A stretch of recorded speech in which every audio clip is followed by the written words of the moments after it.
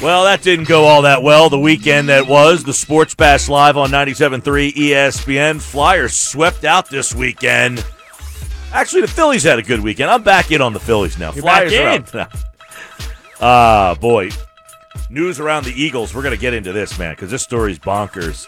An injury, a big injury around the Eagles who can't seem to stay healthy. Mike Gill, Hunter Brody, Josh Henning producing today's show. You out there. So the Flyers swept away this weekend. They're down 3-1, and their season comes down really to tomorrow night. If they lose tomorrow, they are done. If they win tomorrow, they live to play another day.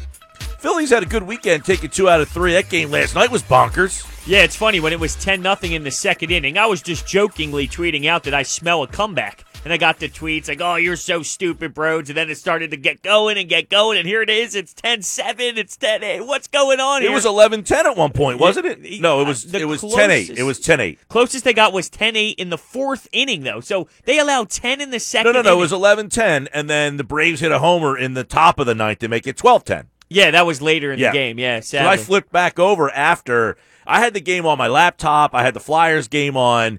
And I was like, you got to be kidding me here. I missed all, the 6-run inning that they had. Did you miss John Middleton signing autographs? I saw that, and I saw some pictures of that out there with the fans. Would you want John Middleton's autograph? I don't think so. Me neither. I don't think I need that. In what world am I? And all these guys are screaming, sign JT, sign JT. And here's Middleton signing autographs. JT had a tough weekend.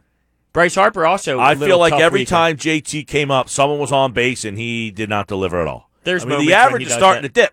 Yeah, that's reality, though. He wasn't as hot. Well, we talked about this on Friday. A right. 25-game stretch, he was scorching hot. But the next 25-game stretch, he could be just average. And then the next, that's why a 60-game stretch is really hard to get a great sample size. Meanwhile, the guy he was traded for had a nice weekend. Sixto Sanchez, 100-mile-per-hour fastball. There's 89-mile-per-hour off-speed pitches. Whew. He looks good. Be a lot of movement. Yeah, he had, 8 strikeouts in 6 innings or something like that? Real deal Holyfield. Yeah, oh yeah, he looks good, without a doubt. Yeah, and then, so Phillies trade deadline is today. It's coming up at 4 o'clock. Frank Close has a preview of the trade deadline right now on our website, 973ESPN.com. Frank will join us at 3:15 to preview the trade deadline, and then if anything big happens with the Phillies, Frank will pop back on and let us know what happens. After watching this weekend, everyone's like, they got to go after a starting pitcher. You can't trust Arrieta. The problem is, do you really see that if they make a trade for a starting pitcher, them pulling Arrieta out of the rotation? I don't see that happening. No, I don't see that happening at all. I think that who would be? Well, Zach Eflin had a great performance. He probably would have had a complete game if it wasn't for the rain delay, so he wouldn't get yanked out. Right, would it be Spencer Howard? Exactly. Are you going to Howard hasn't really been like, wow, you got to keep this kid in there, but I'm sure they want to try to give him the opportunity. So I don't know what they would do. I have said in the past 2 seasons now, Brodes, that I would move Arrieta into the closer role. Here's a guy, just give me your best inning, Jake Arrieta. Give me your one best inning and be the closer. At this stage of his career, he's a little older. His stuff isn't as good over a 5 or 6 inning game. Why not think about it? It's something that I have not heard discussed anywhere. I feel like I've been the only person to bring this up, but I wouldn't mind seeing Arrieta be the closer. I feel they pretty much committed Workman to that role at this point. Yeah, now. It looks like it. Yeah, so not that I have much faith in it. You had to rely on a Rhys Hoskins unbelievable defensive play to even win that second game in this series. He's bad defensively, though. Oh, you think? Holy mackerel. You think? He made 2 plays yesterday that were so playable. I know. That was in that 10-run inning. And then the throw that Didi Gregorius makes to first base. I mean, a 12-year-old first baseman catches that ball off the hop. Now, guess who got the error on that play? Didi was charged with the error. That's a tough error to take. Yeah, man. I know. That's a tough error to take. He flinched. Rhys literally flinched when the ball came to him at that one hop. Yeah, I don't like that error going to him. Not at all. I mean, I get it. The throw's a short hop, but come on, you're a Major League Baseball first baseman. You got to make that play. Worst defender, Rhys Hoskins, Alec Boehm. It's tough. I mean, Boehm plays a position that gets more action. But for Rhys Hoskins not to fundamentally be able to do the easiest thing, which is to catch the ball, he's terrible over there. Well, we got to figure out this DH situation So that we keep talking about. Trade deadline today. Clevenger's already been traded. Padres are going for it. Oh, yeah. Now, let me ask you. You saw what Sixto Sanchez did. Yeah, it was actually 7 innings, 10 strikeouts in his last man. outing. Yeah. So here's what I have to ask you then. In a 60-game season, are you taking this season seriously enough that you're willing to, go for it? If I'm a team that truly believes that we can You're the go Phillies. for it, if I'm the Phillies, You're in the playoffs right now. No. You are the second-place team in the East. Do you feel like, yes, go for it? no, I don't. Because I it's a honestly 60-game season and there's no fans, you can't really, you can't be a part of it. I honestly feel like they're not that close, though. If you're a team that is closer to winning a title than the Phillies are, then I would agree, even if it's a 60-game season, you go for it. But we're talking about a team that's a 500 baseball team. That's what they are. They're a 500 team. That doesn't scream to me, hey, let's go get those extra pieces and go win a World Series. They're just not. They're not there yet. There's too many holes in the pitching staff. Yeah, and I don't even know what go for it means. I mean, you're not trading Alec Boehm. You're not trading Spencer Howard. I don't even know what you have left to trade. Mickey Moniak was put in place that people are now speculating he has a move possibly happening. Well, I would imagine, yeah, you're right. He was put on the 60-man player pool roster. You have to be on that roster to be able to be traded. That's why he's on that roster. I'm imagining they're going to pick up the phone and ask anybody. But you remember the trade the Phillies made a couple of years ago when they got Mark Appel? He was the number 1 pick in the draft. He was a pitcher from Stanford. And I think that's Moniak. You want the former number 1 overall pick in the draft. You want him. You can, he's the guy that maybe sweetens the deal to, you get the guy that you really want, and you give them the former number 1 overall pick because it makes the deal seem like they got a little something that they, you know what I mean? Yeah, what about Adam he Hazley? stinks. What about Adam Hazley? Yeah, I saw some people talk about Hazley. I think it was Bob from Crossing Broad that brought him up. Well, you got the Hazley-Quinn thing in there. Now you got Kingery, who's possibly going to get more innings in the outfield than he is in the infield. I think you would have to think that one of those 3 guys has to be expendable, right? Yes, you would think so. And maybe Adam Hazley has the most interest. Adam Hazley, if Roman Quinn wasn't here, isn't it a no-brainer that he's probably playing there majority of the time? So that's the problem. You got 2 guys that both deserve playing time. And that's why teams will probably look at Hazley and say, hold on, we might have something here. Yeah, I don't like the idea of moving Hazley, though, for this reason. How much more does McCutchen have left in the tank? And I would like to see Hazley maybe be the guy that goes over and plays left field once McCutchen's out the door. Not only that, what if Roman Quinn gets hurt again? That happens a lot, too. It definitely does. Yes, so the Phillies definitely have. And then you got the bullpen situation, which, was a major problem. Now it's just it's a problem. I wouldn't say it's a major problem, but it's definitely still a problem, no question. So Matt Klentak today, do I go out and get another bat? Do I go out and get a starting pitcher? Do I go out and get another bullpen arm? Do I really want to give up something? He's got a lot of stuff on his plate, and he's only got about less than 2 hours to figure this all out. Do they need another bat? Is that what we're looking for here? Another bench guy? I don't know if they need another bat. Yeah, I would say that the bat priority is lower on my list, right? I mean, if I'm ranking them, I would say, well, I don't know. Do you go bullpen or I probably say bullpen now, only because what I just said. I don't see them taking out Arrieta. I don't think that Eflin's so horrible that I need to get rid of him, and I don't really know what they think about Spencer Howard. I haven't seen enough of him to say he's ready. I'll say this, Sixto Sanchez looks better. Oh, yeah, he looks so good, so good. And here's the thing, though, with the starting rotation compared to the bullpen. Once you hit the playoffs, if the Phillies make the playoffs, your back-end starters will now be in your bullpen, which helps out the bullpen. You're going to go Aaron Nola, Zach Wheeler, one more pitcher, and then those other guys are probably going to be in your bullpen anyway. Sometimes you'll go to a 4th. Maybe. Yeah, probably. You usually go through the 4th. Maybe the 5th guy goes through the bullpen. See how it plays out. But based off of these circumstances, maybe you see the Phillies go in that direction because they know they have the top 3 guys, and that's about it. So who knows? Now the bullpen, again, it's look, Workman. It's not like he's Mariano Rivera back there, but he's got 3 saves since he's been traded here already. And so I think obviously, all 3 made me sweat about exactly 3 hours in that 9th inning, hoping he can get out. I thought Neris pitched well on Saturday. Yeah, 2 good outings in a row He after looked his like debacle. He's found, they mentioned it on the broadcast. When you're a split finger guy and that's not going, the fastball typically doesn't go too. It seems like he's relocating the fastball, which has helped the splitter.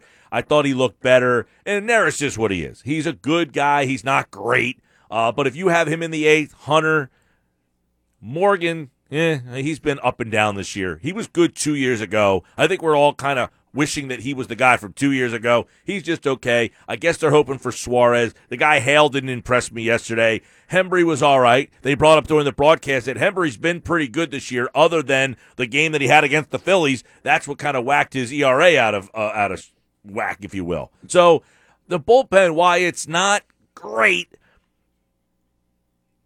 it's if you told me I could get a top end, or I don't want to say top end, there's not an eighth starter on the market. But if I said Lance Lynn, doesn't really tickle my fancy. Okay. Does it tickle yours? Not necessarily. Yeah, I could just tell by the sigh, you know what I mean? It's like, well, there's not really that high end. I mean, what about Johnny Cueto? Okay, I'm okay with that. I mean, it's definitely, I think that helps the team. Doesn't it upgrade the team a big time compared to what they Lynn have? upgrades the team. I just don't think you're excited by it. Right.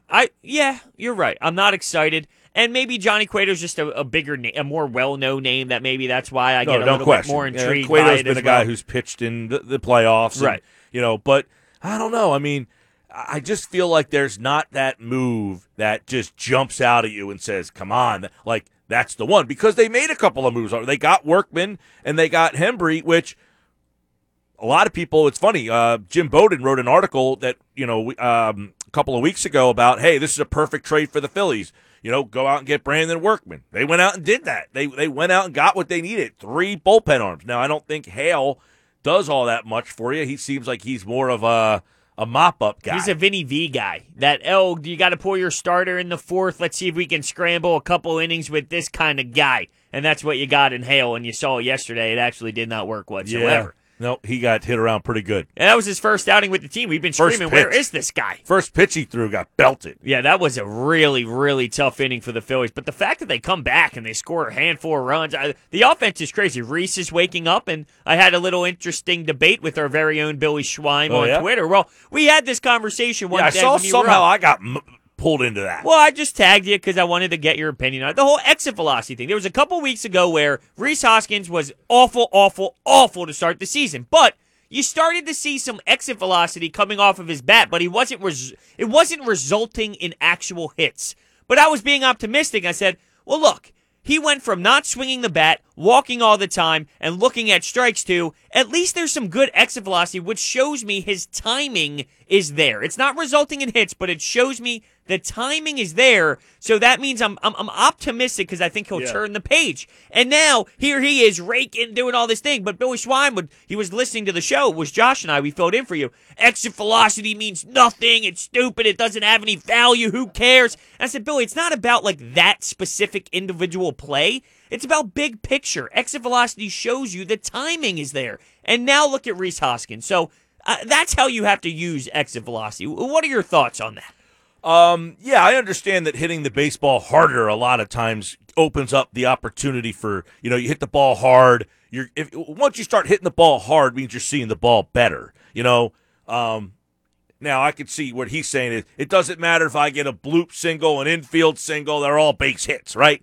I think what you're saying is the exit velocity, the consistency in that is showing that he's seeing the ball better, hitting the ball in the nose, and that, yes, I might hit it right at someone, but if I keep hitting the ball hard, good things will happen. Absolutely, and you're starting to see that with Rhys. Rhys is looking really good right now, and that swing is it's beautiful right now. Really, it is. It reminds me of what I saw when he first came into the league. That's how good it looks at this very moment, and it seems like his confidence is back.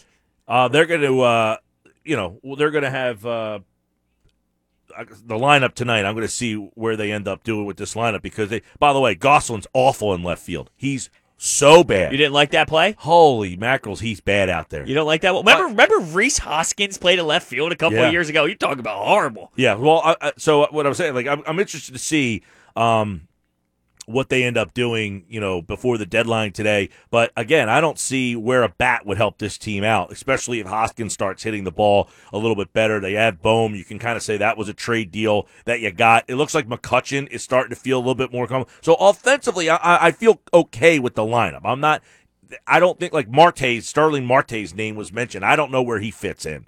It's another outfielder. Yeah, I saw his name as well. I mean, I do understand why they have a mindset of a bat, but I just don't know why that would be prioritized over. Yeah, I think pitching. it's got to be a dual heat with pitcher. You got me a starting pitcher, fine. If you get me a relief pitcher, I'm good with that too. Yep, that's exactly what if they what do nothing? If they do nothing, but here's the thing. See, I know that they're not that great of a team to make a legit run, so I almost understand why they do nothing, but it's a bad look, you know? Because it's hard to sit still. Well, they could say that they made 3 trades already. 2 trades. Yeah. They got 3 arms.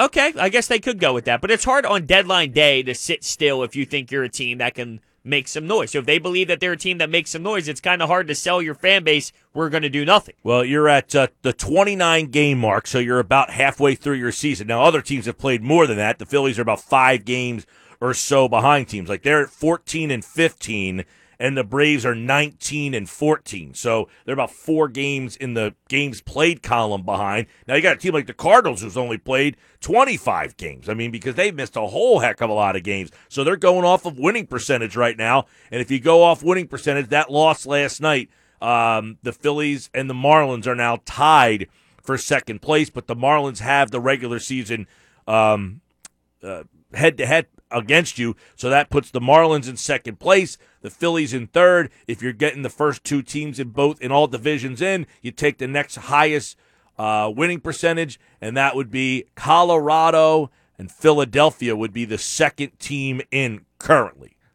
That's incredible. On deadline day. So if you're the second, like there's, rumblings out there, like the Detroit Tigers are like in it. They're 500 right now. It's so weird because this season, it's only 60 games if you're kind of hanging around right now. If you were a team playing a 162-game season, Detroit, and you started 16 and 16, you'd be doing, jumping jacks. But you're like, we're not in this thing. We're going to lose 102 games this year. You know what I mean? Like, so this has really changed the outlook for a lot of teams. I don't know. It makes today so interesting. Yeah, you're going to see a lot more buyers than you are. That's the thing. There's only going to be a limited amount of sellers. So all the teams that are involved, even if they're not a true, legit, insane contender, they're in the mix to try and buy some of these pieces as well. But the pieces to buy are so limited because there's only a handful of teams really out on things. Yeah, I would say in the National League, the only team out is Pittsburgh.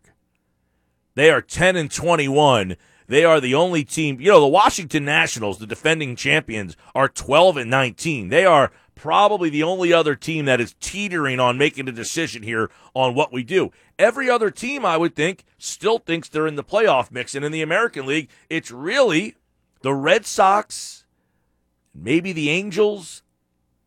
It would be hard for the Angels after signing Rendon and having Mike Trout to go, you know what, we're just going to start selling. I mean, they're pretty deep out of it, though. They are. They definitely are. But I wonder if they're trying to keep a positive spin on things.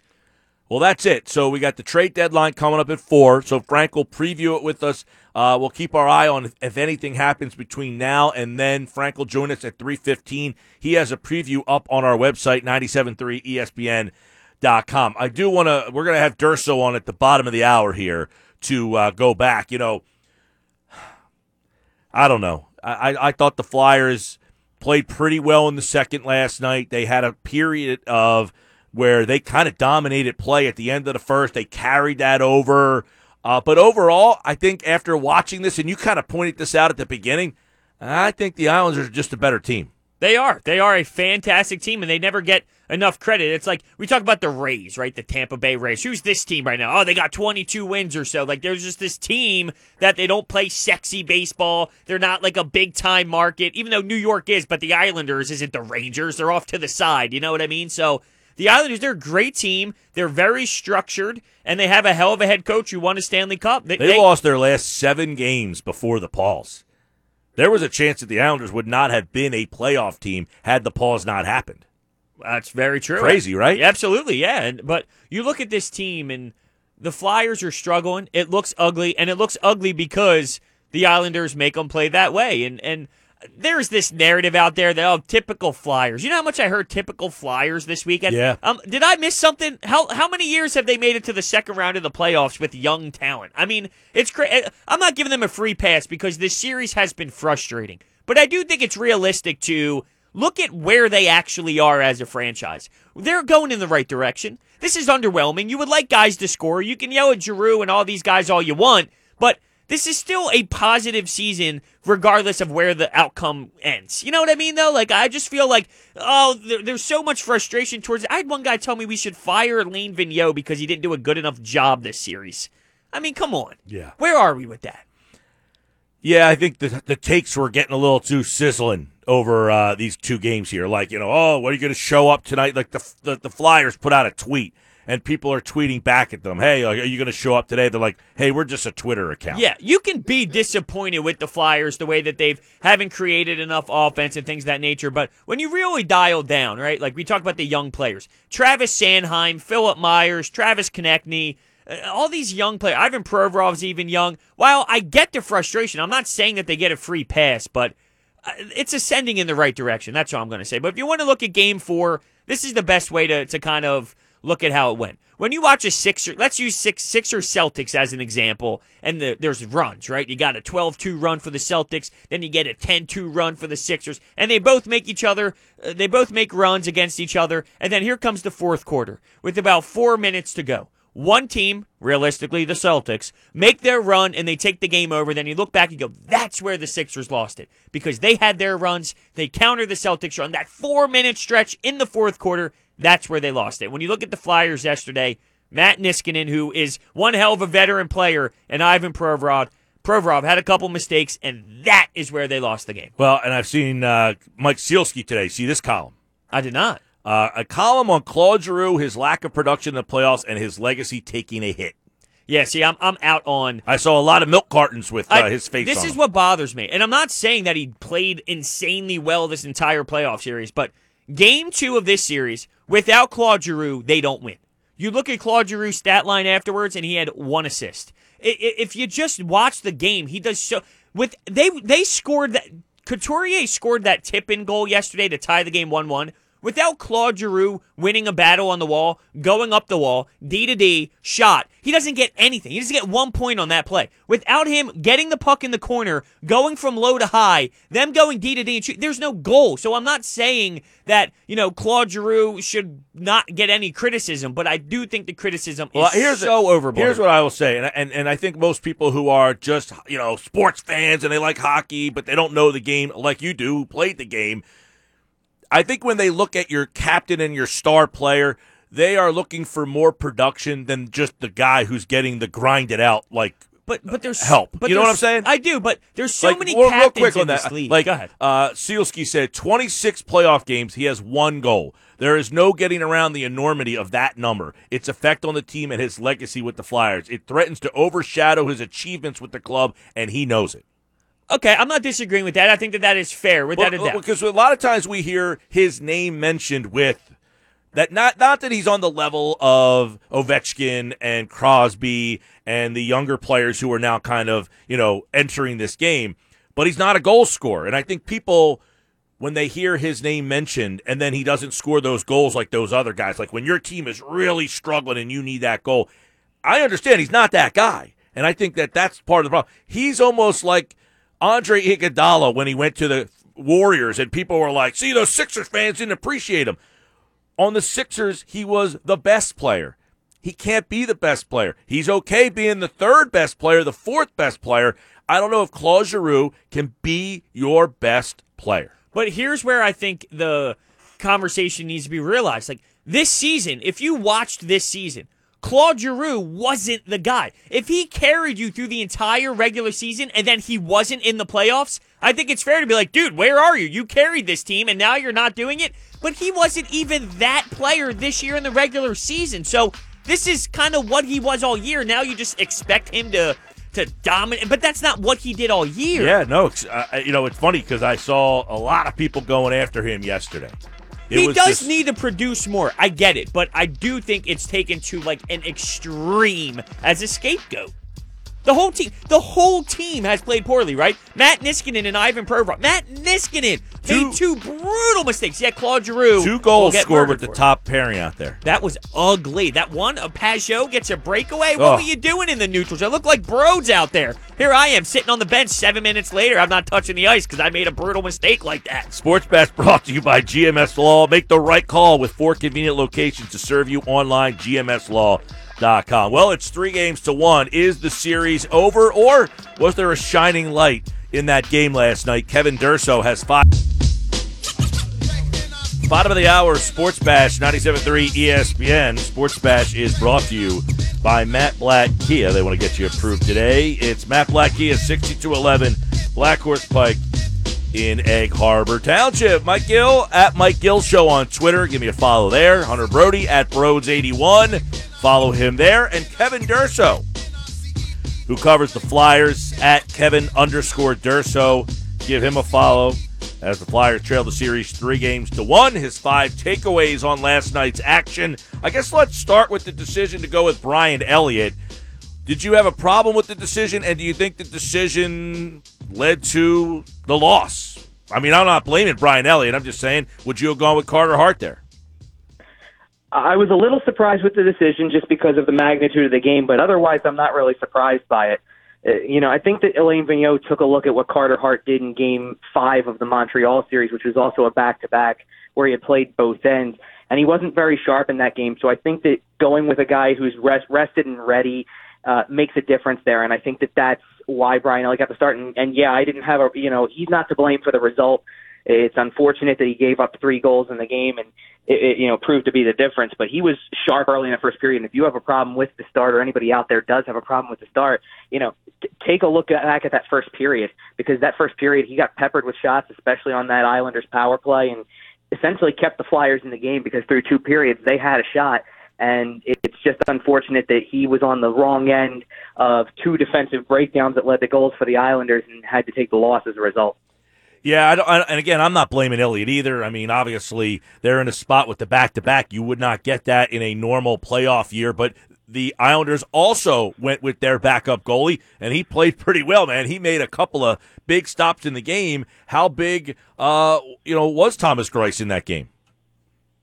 He was huge, and I find it hard to believe that somehow, I don't know who picks the 3 stars of the game, but he came out as the 3rd star of the game on the official report last night. I don't know how you pick him as the 3rd star of the game. He's the reason the Islanders won that game, because it seemed like every time he made a big save, especially in the 3rd period, that was when the Islanders had the answer and came back down the other end and scored a big goal. So he's the reason they won that game, no question. And that's something that Barry Trotz has relied on all year long. For most of the season, actually, he would go back and between both of the goaltenders, and there was very few occasions where either one of them got back-to-back starts, with days between, because he just felt comfortable giving one guy a start and then going to the next guy and continuing to play that platoon back and forth. So they knew they could trust Thomas Greiss, especially for the performance he gave them in Game 2 after Semyon Varlamov was pulled in the first period, and he delivered big time in that Game 4 win, no question about it. What are your thoughts on Niskanen and Provorov this series? I know late Niskanen made a couple brutal mistakes, and that definitely costed them. But overall, I mean, I didn't think that they've played strong at all, really, this entire series.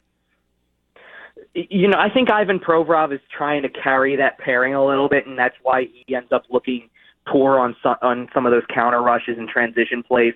Like the 2-on-1 that leads to Brock Nelson's second goal is a good example of it. He's left out to dry there, and he's the guy who has to play the 2-on-1, and he gets caught in between making the decision of playing the puck carrier or trying to play the pass, and gets turned around a couple of times. So he looks really bad in that situation, and yes, he does play that 2-on-1 poorly, but I really have a problem with Matt Niskanen's decisions there, and not just his decisions, but if you're going to do that and try to be aggressive like that, you've got to be sure against this Islanders team. And I don't know that he was on either occasion. He definitely got, the Pajot goal, he gets caught badly, and then you go and try to do the same thing. If you're going to play and try to pinch and try to keep a puck in the offensive zone, you might want to make sure that there's not 5 to 10 feet between you and the puck when your opposition gets to it, when the opponent gets to the puck, because they're going to have a quick outlet. That's how they get going in transition, and you're done on that play. So they've definitely had a poor series. I think that Provorov was trying to hang on for dear life on a lot of those situations because he was the last man back. It's definitely the Matt Niskanen that kind of looks like he's played an awful lot and is now starting to feel the effects of playing big minutes. Maybe at this stage of his career, he's playing more than he should. So that's where I think that lies, and that there's definitely more to be desired from what was seen in the regular season from that pairing. Is the lack of goal scoring a credit to the Islanders fully? I think that their structure is obviously very sound defensively. They know what they're doing. Barry Trotz's scheme is phenomenal, but even if there's a great defensive scheme, I like using the Bruins as an example. When you look at Pastrnak, Bergeron, and those players, Marchand, they'll find a way to counter that great defense. And I just feel like the Flyers aren't finding ways to really counter the great defense. Yeah, the Islanders are just a tough team in that sense where they take away a lot of the space, and I think that the Flyers keep looking for that perfect play. I think that's the way that their mindset is, and it's hard to change that when it's worked for so much of the year. I think they played a lot of teams in the regular season where the space was available and you're able to counter and transition. And I saw something that was kind of an interesting theory, that Alain Vigneault's system throughout the year was be aggressive on the puck, go and win those battles, and maybe they're trying to play it safe and prevent the counter rushes, and that's making them less effective on the forecheck, where they were so strong in the regular season and looked like a team that could dominate in the playoffs as a result. So if they're trying to play it safe, obviously for the rest of the series, you've got to throw all caution to the wind because your season's on the line. But I'm a little surprised that they maybe didn't try to do something like that earlier, if that's really the case, because I think last night's game was as close to a must-win as you can have without having your back completely to the wall. And they showed signs of that early on and then let the Islanders come back at them in waves again. And realistically, I didn't think their second period or their third period was bad. It was just that they got burned by those opportunistic chances the Islanders get. And the Islanders have, the Islanders kind of have that vibe right now of a team that gets into the playoffs, starts to get on a run, and start to be really feeling at the right time. And I think that that's why they're finishing on all their chances, and the Flyers are struggling because they sense the magnitude of the series as well, and that they need to score all these goals and really be at their best. And that's when frustration starts to set in and you start to grip the stick tighter, and you feel the frustration of every close chance that doesn't go your way, especially when it feels like every chance that they get goes in the back of the net. Right now, Kevin Durso joining us here on the Boardwalk Honda Hotline. If you just said Flyers are the 1 seed, they're the 6 seed, what do you see as the difference between these two teams? When you just put them up next to each other, what's the difference between these teams? I think one of the big differences is that the Islanders have a line that really knows how to control play, and the Flyers have a top line right now that has shown signs of being able to do that in other games, that hasn't brought it yet in the series the way that they think they can. And in addition, I think the Islanders have known since the playoffs have started, since they got into a series, since they got into their first round, their qualifying series with Florida, and then into the series with Washington, this is a team that knows their identity, that has completely bought in. They've got a lot of guys, the Islanders do, who didn't look good in previous stops in their career. Leo Komarov was a forgotten member of Toronto. Jordan Eberle has been bounced around a few times, was a high-profile player in Edmonton that was supposed to be this big scoring guy, and it really never panned out the way that they wanted for him. And now they've come into this system, and they're producing good offensive numbers, but what they're doing better is they're playing the defensive side of the game, and that's, again, it's a sign of buying into your coach's system. It's, Alain Vigneault is quite possibly getting out-coached in this series, and it's not to say that Alain Vigneault is not a good coach. I think you're going up against an all-timer in Barry Trotz, who not only knows how to get a team into that playoff mindset where it's that dirty style that you need to have to shut down teams and win, but he's gotten every player to buy in, and he's gotten more than I think you can ask for from some of these guys who have been considered problems on previous stops, and now they're vital parts of this team. So that I think that this is just a team, I think from back to the beginning of the series when we talked, I didn't really think there was much of a weakness with this Islanders team because they do a lot of the little things the right way, and that's how they can hurt you. And I think we're seeing that in this series, how they just, even down to that last minute of the game last night where, the Flyers maybe get a sniff of the possibility of a comeback. There's 64 seconds left. You're within a goal. Maybe you can get a push with the empty net again. And for 20 seconds, they just tie it up in the corner and end your chances. That's what they do, and they know how to do that well. And I think that's a lot of that has to do with their coaching and the mentality that Barry Trotz has put into this team. Yeah, that play actually bothered me because how are you got to get another man in there. I mean, you can't just allow them to eat the puck. You got to throw more guys in. There's only 20 seconds left. But anyway, how much of a difference maker is Barzal? I mean, this guy is so good. The way that if he misses an opportunity like that one wraparound, he still finds a way to hit Matt Martin later on. I mean, this guy, he changes the game. Yeah, he's really good, and I think that there's certain guys that I watch around the league that I think for a little while, or especially early in their careers, are guys who are some of the best kept secrets in the league. Yeah, I felt that way about Mikko Rantanen for the Colorado Avalanche. That he's a guy who was underrated through most of his early years, though he was a big point producer. That's the way I feel about Matthew Barzal. I think he's the type of guy who is going to eventually be a superstar in this league, especially the longer this playoff run goes on, because you're going to keep hearing his name. The puck's a magnet to his stick, it feels like. He's just all over the place, and he's got the ability to transform an entire shift by himself, and that's what really is a game changer for the Islanders, is that they, for as well as they play as a team and as hard-checking as they are and as good on the forecheck and physical as they are and how tight they play defensively, they do have that player who can go out there and completely dominate a shift by himself. And I don't know if the Flyers have that guy, or at least we haven't seen it in this series. I think people want to see someone like Sean Couturier or Travis Konechny step up and be that guy, and it hasn't been there. And there's Barzal, who just can completely dominate a shift by himself in the offensive zone and set up other guys, like you mentioned, the Matt Martin goal from Game 3. That's a shift where he's actually out there with a guy who's not even close to being on his line typically, but he makes him look good by getting the better of the Flyers on that play and setting up a teammate who sees limited minutes on the fourth line. He's a really good player that I don't think enough people around that watch hockey know about yet. I think that they're going to very soon. 3-1 series resumes tomorrow right here on 97.3 ESPN. 90% of the time in the NHL, a 3-1 series leader wins the series. Any reason to think that will change? I don't think it's going to change. I think that there is a chance that this series could drag on longer than Tuesday, and I think the reason for that is Carter Hart. Now you're going to put Carter Hart in, and he's got the mentality to embrace the situation, to know it's a must-win game, and to be at his best, and that's probably the biggest factor the Flyers have going forward, is that they have a goaltender who doesn't let the stage consume him, and he just goes ahead and goes business as usual.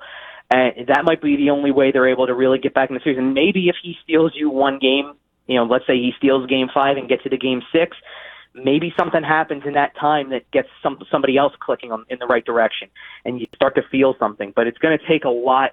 I mean, I don't think that, I look at Game 4, and I think that probably, outside of the first period of Game 2, was the best all-around game the Flyers probably played. And in saying that, to hear Barry Trotz say it's the worst game the Islanders have played in the playoffs to that point tells you a lot about where they are as a team and how they feel about themselves, because I didn't think the Islanders played that bad. And here's their coach telling you that that's not even close to what they're capable of. And I don't doubt it, because they've looked better than that in this series for sure.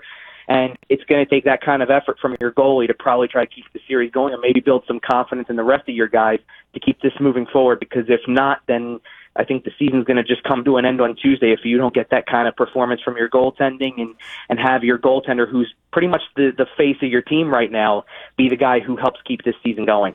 I guess we'll leave you with this. A lot of people going after the captain today, fair or unfair. But, Mike Sealski mentioned that he has one goal in 26 games and that his legacy is kind of taking a hit and that he knows it. I mean, how do you feel Claude Giroux is being looked at through this playoff series and quite frankly, the first round too? Here's the thing I think that is a claim to go with what Mike Sealski's saying, is that, I'll take the goal number out of the equation here for a minute. And yeah, production's a big part of it when you're the captain of a team, but I think that the thing that really is defining Claude Giroux's legacy isn't the fact that he has one goal in his last 26 playoff games or whatever he hasn't been able to do from a production standpoint. This is another opportunity as the captain of this team, and in his time playing here, I mean, he was probably in his second year or third year of his career, and the Flyers make the Stanley Cup final in 2010, and as he gets an increased role, this is a team that in 2011 got swept out by the Boston Bruins in the second round. That was where their playoff run ended. In 2012, he has a truly game-changing shift in Game 6 against Pittsburgh that helps them win that series, gets them to the second round. They win Game 1 of that series, and they don't advance beyond that. They lose the next 4, and the series is over. And then they hadn't won a first-round series since then up until this year when they beat Montreal. And again, you're looking at the possibility of another second-round exit where you lose 4-1. If his entire, or close to his entire captaincy, and maybe a little beyond that, is defined by 3 different seasons where you get to the second round and you've won a combined 2 playoff games in the second round, that I think is what's helping define that legacy in that direction, is that he's part of an era right now where not only did they struggle to make the playoffs sometimes, but when they got there, they barely won in the first round, and then in the second round they won a total of 2 games. I think that's where that's really being defined, because he's the leader of the team. He's the guy wearing the C, and that's what people see. And I think that that's the bigger number for me, is that 2 second-round wins in 9-10 years' time isn't going to get it done when you're the captain for 7 of them. So that's, I think, really what's defining Claude Giroux's legacy. Here's my counter argument, though. Like, during those times, like last year, they had 8 goalies, the roster construction, the organization was still going muck and grind while you had the whole league going with younger guys and speed. And I'm not making an excuse, because I do think he needs to play better, but I do think there needs to be context. Like, during this stretch of the last however long you want to talk about when it comes to Claude Giroux's career, I don't think the team was properly constructed to actually go out there and really win anything at the same time. And I think you're right by saying that, Brodes. I think that there's definitely context needed when you say something like that Claude Giroux has not been part of some of the great teams in franchise history, and that's why they were in and out of the playoffs for so many years.